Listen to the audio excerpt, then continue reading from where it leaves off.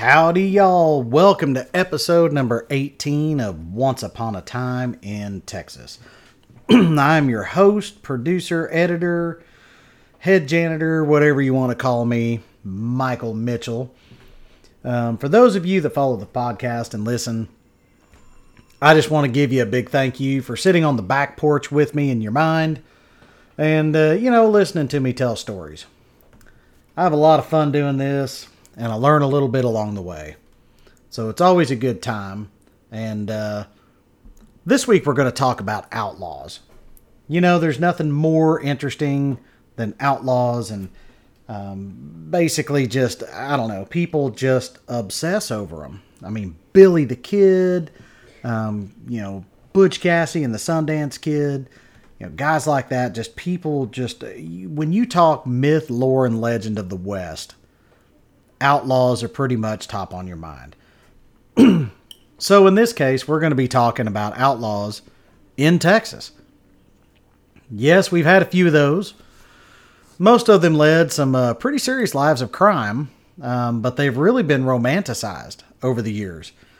So keep in mind, folks, these are hardened criminals we're talking about, and most of them appear really to be victims of circumstance, that kind of push them to their lives of crime.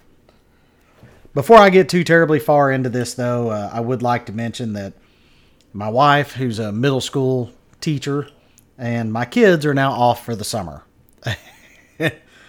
Finding a quiet time to be able to do this podcast has been a little difficult.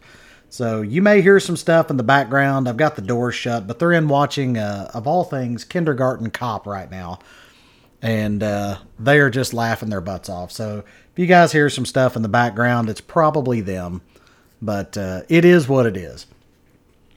So before we jump out there too much, I want to mention the sponsor for the podcast, which is yours truly, me. So I am an independent mortgage loan originator here in the state of Texas. Just moved my license to a great company called American Mortgage Company. So they have lots of great products, great rates. Really enjoy working with them so far. So I know there are tons of people moving to and in Texas, and I know that a lot of you guys listen to this podcast do too. So let me help them out. Like I said, I'm an independent mortgage loan originator. I love helping people get into houses. We help people finance their dream homes right here in Texas. Getting a mortgage is not always fun or something you really want to do, but again, most folks just don't have that couple $100,000 or more laying around to go out and pay cash. So what do you have to do? You have to get a mortgage. And so, if you have to do that, why not at least work with somebody who's a little entertaining and works hard to make that process as painless as possible? Like, me. So if you know someone moving to or in Texas, send them over to me. You can send them to my website at themichaelmitchell.com because I am the Michael Mitchell. So themichaelmitchell.com. Let me help them out. And remember, when you work with me, I sell dreams, not mortgages. So there you go. There's my cheesy interlude for the podcast. So let's go ahead and jump in and get to some outlaws here. So first up is Sam Bass. Now, we've talked about him a little bit in a podcast before, but, just in case that you don't remember, we're going to go ahead and hit it again. So Sam Bass, he was born in Indiana around 1851, so way back in the day. And he became one of the most well-known outlaws in the state of Texas in the late 19th century. For those of y'all that don't know, that's the late 1800s. He was a bank and train robber who pretty much terrorized Texas during that time. And he was born in Mitchell, Indiana, which sounds like a fantastic place. I'm not sure. I wish my grandfather was still around. I'm pretty sure he'd tell me that must have been named after one of our ancestors. And I kind of remember him saying something along those lines with Mitchell, Indiana. I don't know. But anyway, with a name like that, it sure sounds like a beautiful place.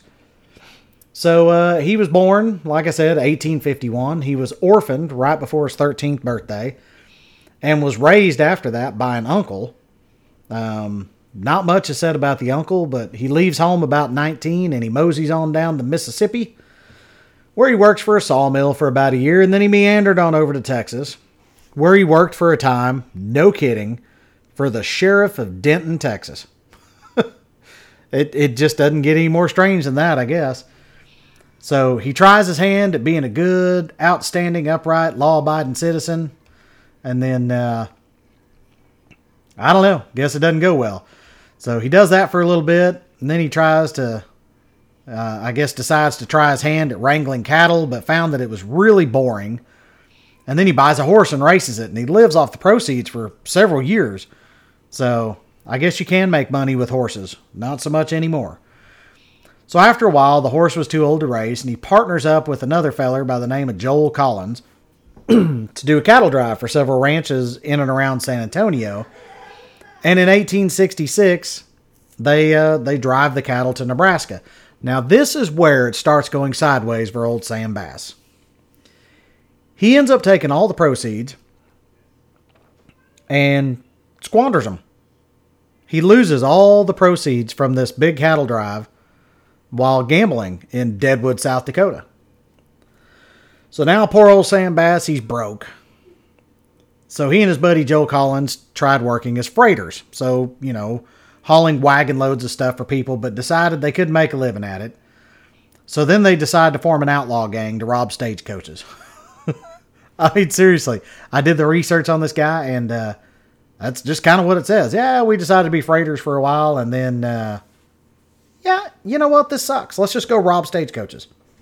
So, anyway, they have a few hits, but nothing really, really big.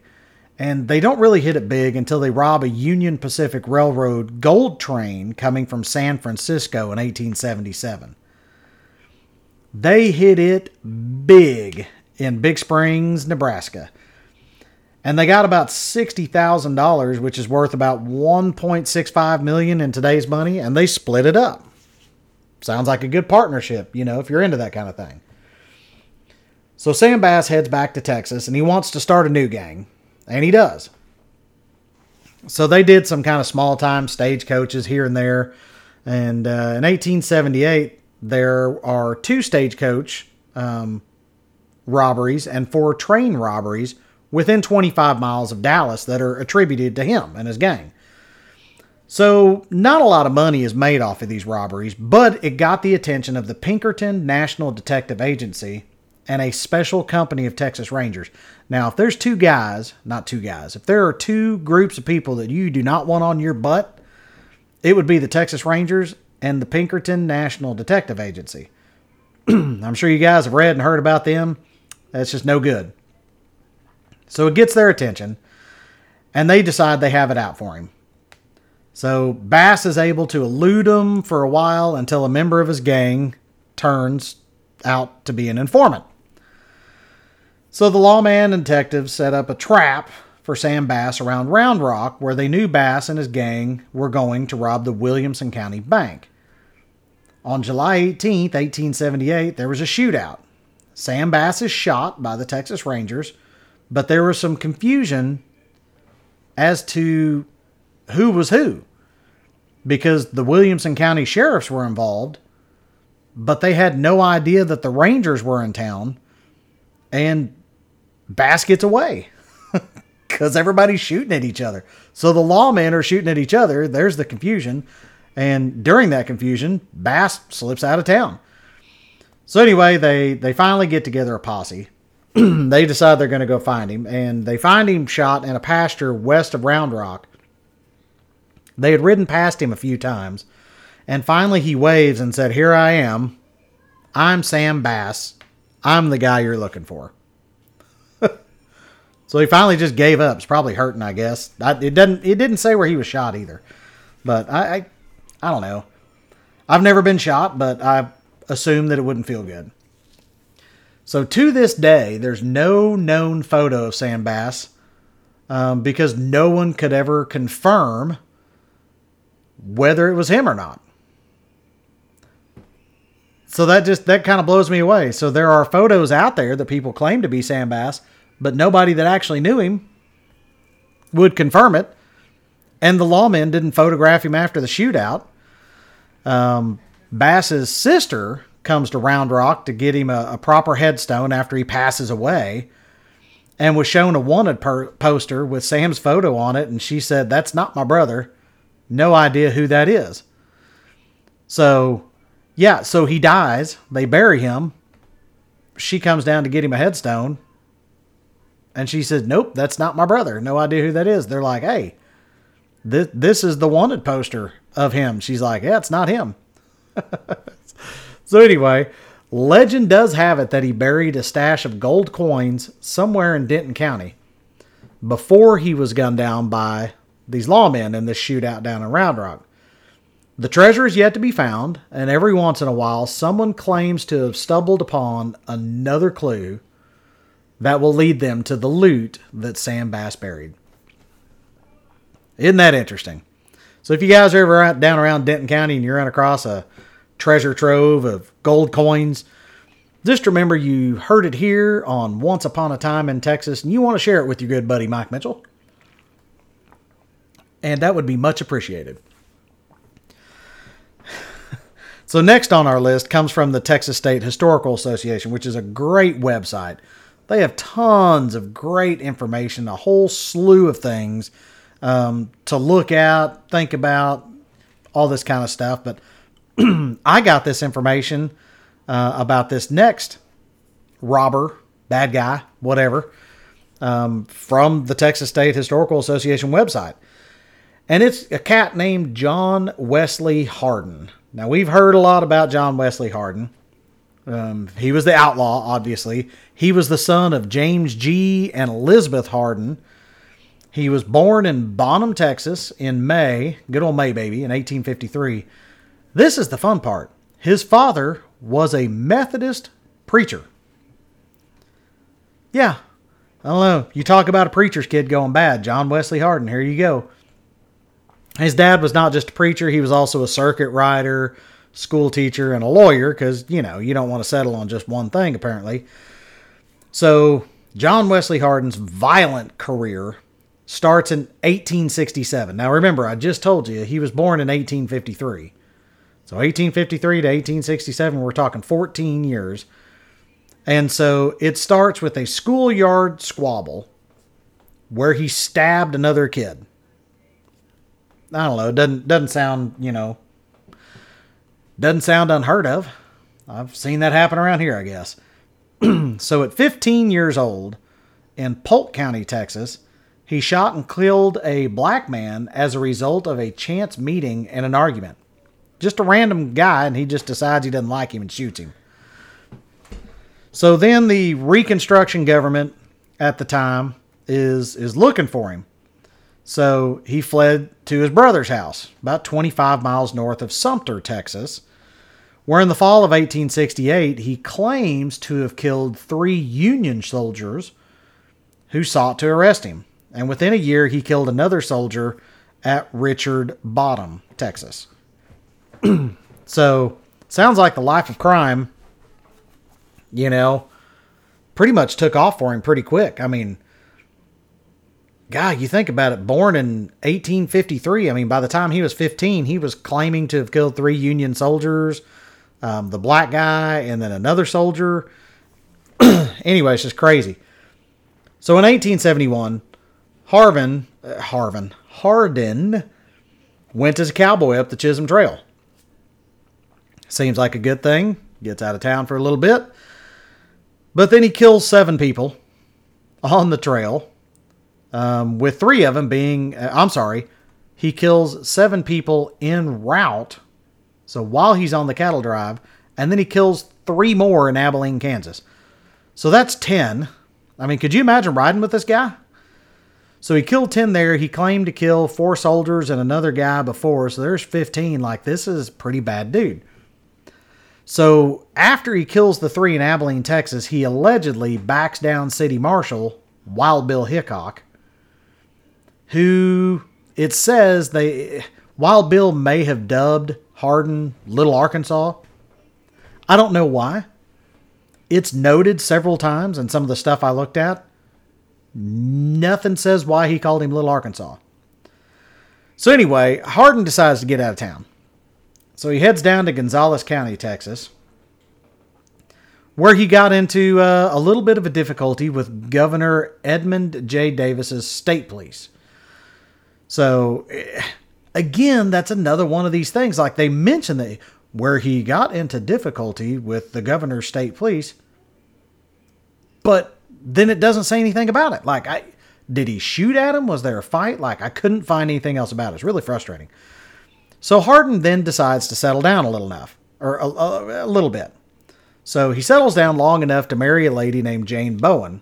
And out of that marriage came a son and 2 daughters. So apparently he was a prolific guy. Good for him.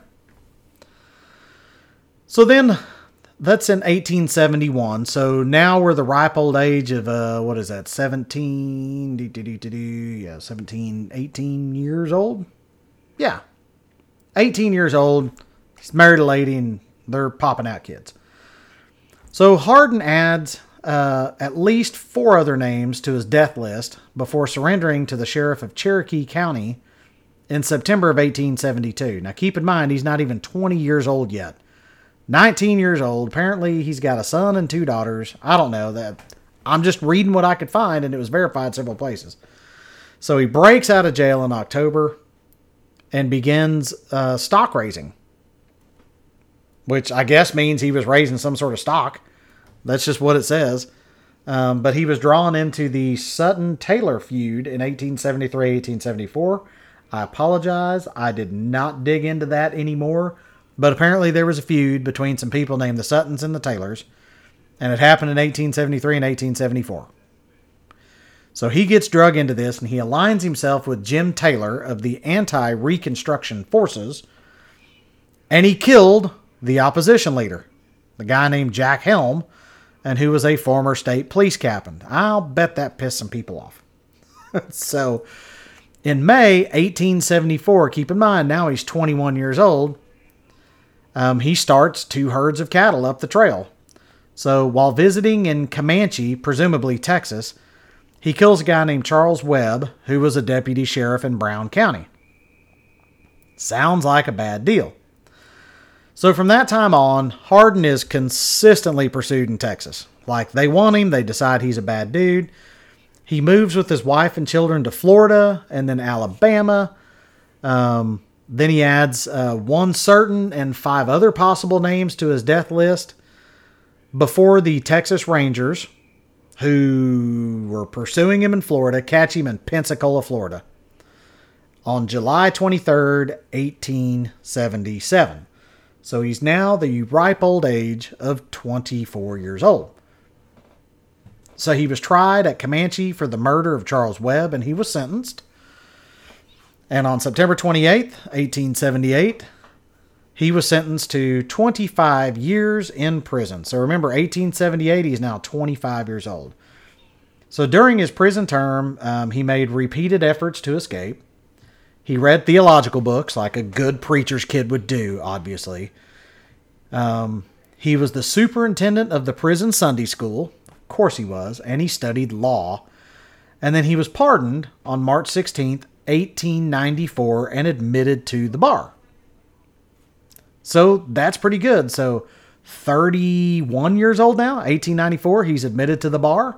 Like, things look good. Model prisoner. Doesn't serve a lot of time in prison. I mean, he still served some time. I mean, obviously that's 16 years. But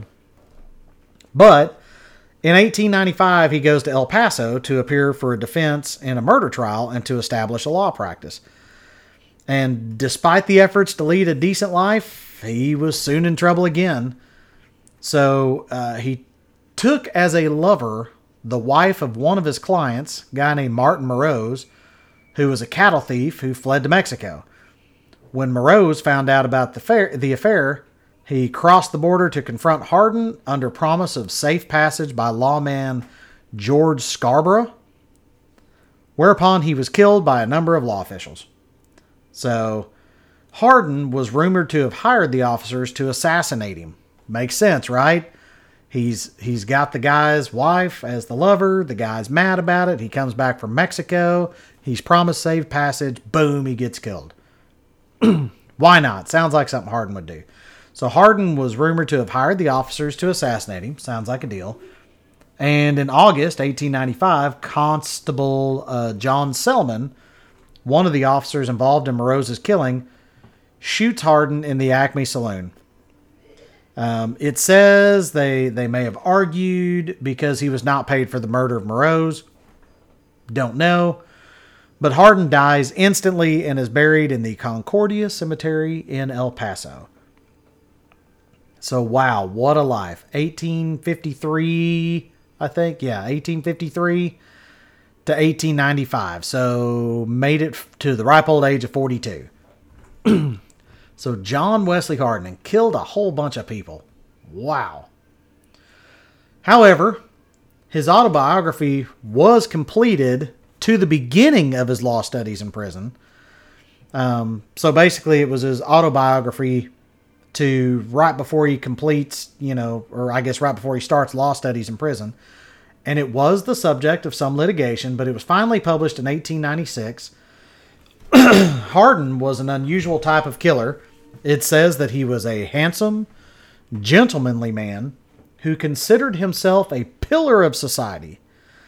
And he always maintained that he never killed anyone who did not need killing, and that he always shot to save his own life. That sounds very noble.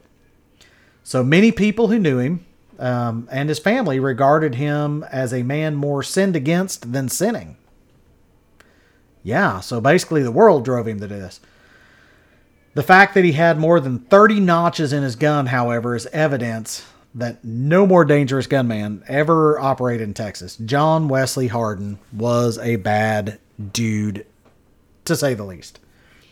So, hang on just a moment here. Sorry, we had some storms blow in the other day, and I've got a little bit of allergies kicking up, so I try not to clear my throat, but it's tough. So let's jump to number 3 here. So next on our list is kind of interesting, because he wasn't born in Texas. He just kind of hung out here a lot. I guess a lot of folks, weren't born in Texas, but he hung out here. But I'm going to go ahead and give you some background on this guy.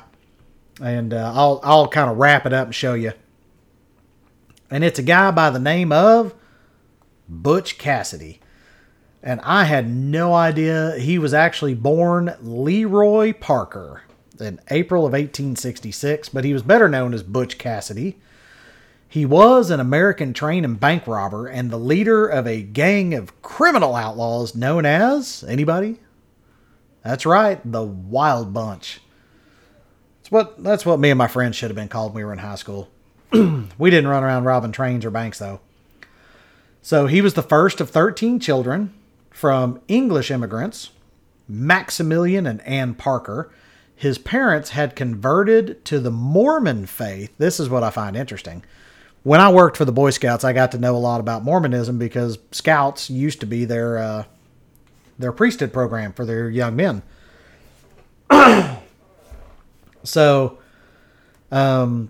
his parents convert to the Mormon faith while they're in England, and Max, his dad, and then Robert, Butch's father, arrive in Salt Lake City, Utah in about 1856 when he was 12 years old, and they are considered to be Mormon pioneers of the area. So I thought that was kind of neat. So Parker, Butch Cassidy, flees his home as a teenager, and while he's working on a dairy ranch, he met a cattle thief by the name of Mike Cassidy. He ended up working on several other ranches. In addition, he did a brief apprenticeship with a butcher in Rock Springs, Wyoming, where he got his nickname, Butch, which he soon added the last name Cassidy in honor of his old friend and mentor, and so the name Butch Cassidy is born. So Parker, Butch Cassidy, engages in criminal activity far more than a decade at the end of the 19th century and clear into the early 20th century, but the pressures of being pursued by law enforcement, notably, again, the Pinkerton Detective Agency, forces him to flee the country. So he flees with an accomplice of his, Harry Longabaugh, known as the Sundance Kid. Yep, so Butch Cassidy and now the Sundance Kid. And the Sundance Kid's, so Longabaugh's girlfriend, at a place. So the trio first end up in Argentina, and then they go to Bolivia, where Parker, Butch Cassidy, and Longabaugh, Sundance Kid, are believed to have been killed in a shootout with the Bolivian army in November 1908. But the exact circumstances of their fate still really end up being disputed. So I think that's kind of cool too. So I'm sure you guys are thinking, how is this all related to Texas, Mike? You just talked a whole bunch about all these areas up there, in the Northwest. And I'm like, you know what? You're right. And then also South America. Most of his mayhem happens in Utah, Wyoming, Colorado, Idaho. I mean, this guy had a colorful life, to say the least. Well, there are a couple of reasons that I lump him in with the Texas Outlaws, the Texas bad guys. Number one, after forming the Wild Bunch gang, the Wild Bunch would typically separate following a robbery and fled in different directions. Makes them harder to catch. They would later reunite at a predetermined location, such as the Hole in the Wall, the Robber's Roost, and Fanny Porter's Brothel in San Antonio. So I'm assuming those other places are bars. So he spent a lot of time in Texas. In December 1900, Butch Cassidy posed alongside with several others in the Wild Bunch, which included the Sundance Kid, a guy named Logan Carver, and Ben Kilpatrick. They posed for this now famous picture in Fort Worth, Texas. And they call it the Fort Worth Five. And so if you look it up, it's these famous, not hole in the wall gang. It's, oh my gosh, I just drew a blank. Geez, the Wild Bunch. So they posed for this photograph. But here's the fun part. The Pinkerton agency actually gets a copy of the photograph, and that's what they use for the wanted posters. So yeah, and it's funny because it's a famous photograph and it's still circulated like widely today. I guarantee you've seen the Fort Worth Five. Google it, look it up, and you'll be like, oh yeah, I've seen that a lot. So, of course, the 1950s and 60s brought around the Westerns and everything. So Parker, Butch Cassidy's life and death have really been dramatized in film and television, literature, and he remains one of the most well-known icons of the Wild West, mythos in modern times. And of course, he spent some time here in Texas. So, you know what? We got a few minutes left here. Let's go ahead and do one more. So finally, we have Bonnie and Clyde. Of course, everybody knows about Bonnie and Clyde. So Bonnie's born in 1910, Clyde's born in 1909. And they became infamous for their bank robberies and murders throughout the Midwest and southern United States during the Great Depression. So a lot of folks don't know it, but Bonnie was really a skilled writer and poet, while Clyde was really a seasoned criminal who already spent time in prison before he even met Bonnie. And together they formed their gang, Bonnie and Clyde, and they were responsible for, of course, a string of high-profile robberies before they were eventually gunned down by law enforcement in Louisiana in 1934. Again, that's famous, and we're going to talk about kind of why. So, we all know about Bonnie and Clyde, their crime spree, but I think it's important to note that Bonnie was born in Rowena, Texas, and she worked as a waitress in Dallas before her life of crime with Clyde Barrow. So Clyde is born in Ellis County, Texas, which is southwest of Dallas. So Waxahachie is the county seat now. He grew up very poor. They lived on the west side of Dallas.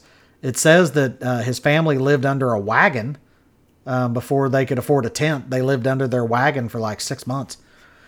And so anyway, and this cracks me up. Here's his first two arrests. His first arrest was for not returning a rental car. Apparently he kept it a little long. Police caught him. He's arrested. And his second, and this I'll bet's what really drove him to the deep, dark criminal side. He was arrested for being in possession of stolen turkeys. That's right. Apparently turkeys is where it all went downhill for Clyde Barrow. So once he got sent to prison is where things really went awry for him. And we know a lot of the rest of the story from there. Apparently he was sexually abused and kind of got the crap beat out of him in prison. Sounds like a terrible deal. And really a lot of people say, you know what? He really probably was just angry. He was trying to get back at the system. I read several things where he was just trying to get back at the system. So Bonnie Parker is buried in Crown Hill Cemetery. She was buried in one cemetery and then moved, but both of them were in Dallas.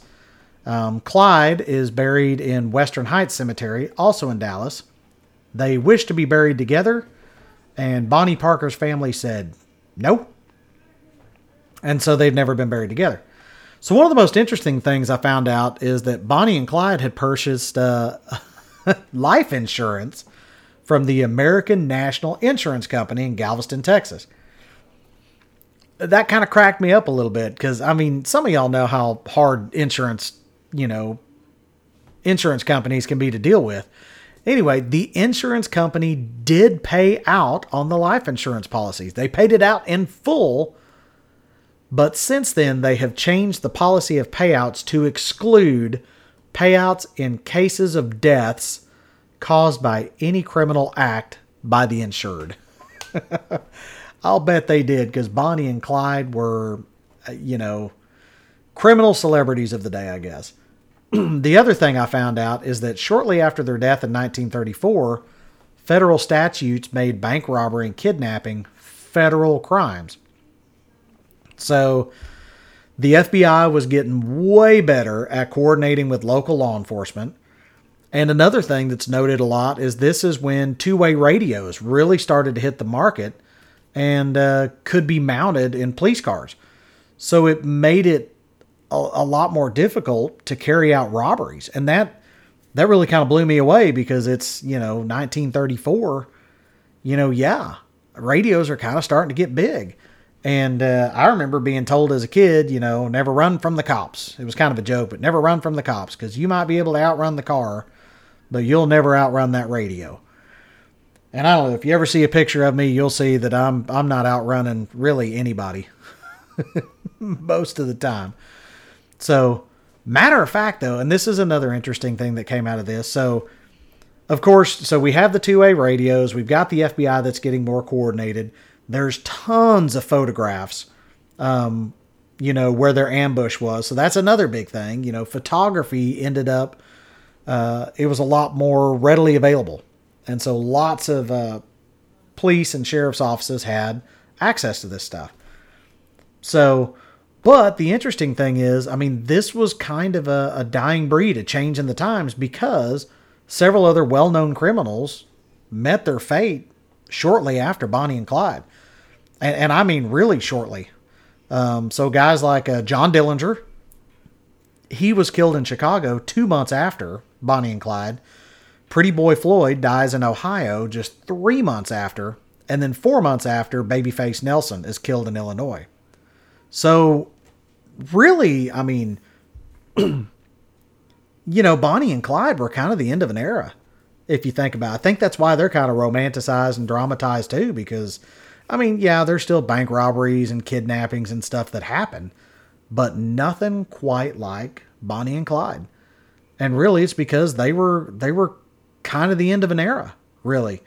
Being able to rob gas stations and stuff and get away with it, They couldn't outrun the radio, I guess. So there you have it. We're a little over 30 minutes. Several of the most notorious outlaws ever to roam the state of Texas, from Sam Bass to good old Bonnie and Clyde. These criminals left really a lasting mark on the history of the Wild West. And most of these are, we had a couple from the 1800s and a couple from the early 1900s. So, it's kind of interesting. So, I want to thank everybody for tuning in. I want to thank my sponsor, of course, myself, and an American Mortgage Company. So keep in mind, if you know someone moving to or in Texas, send them my way. Send them over to themichaelmitchell.com. And remember, I sell dreams, not mortgages. I love helping people get into homes. I really do appreciate you guys sticking in and listening. And as always, remember, the stars at night are big and bright, deep in the heart of Texas. Y'all have a great week.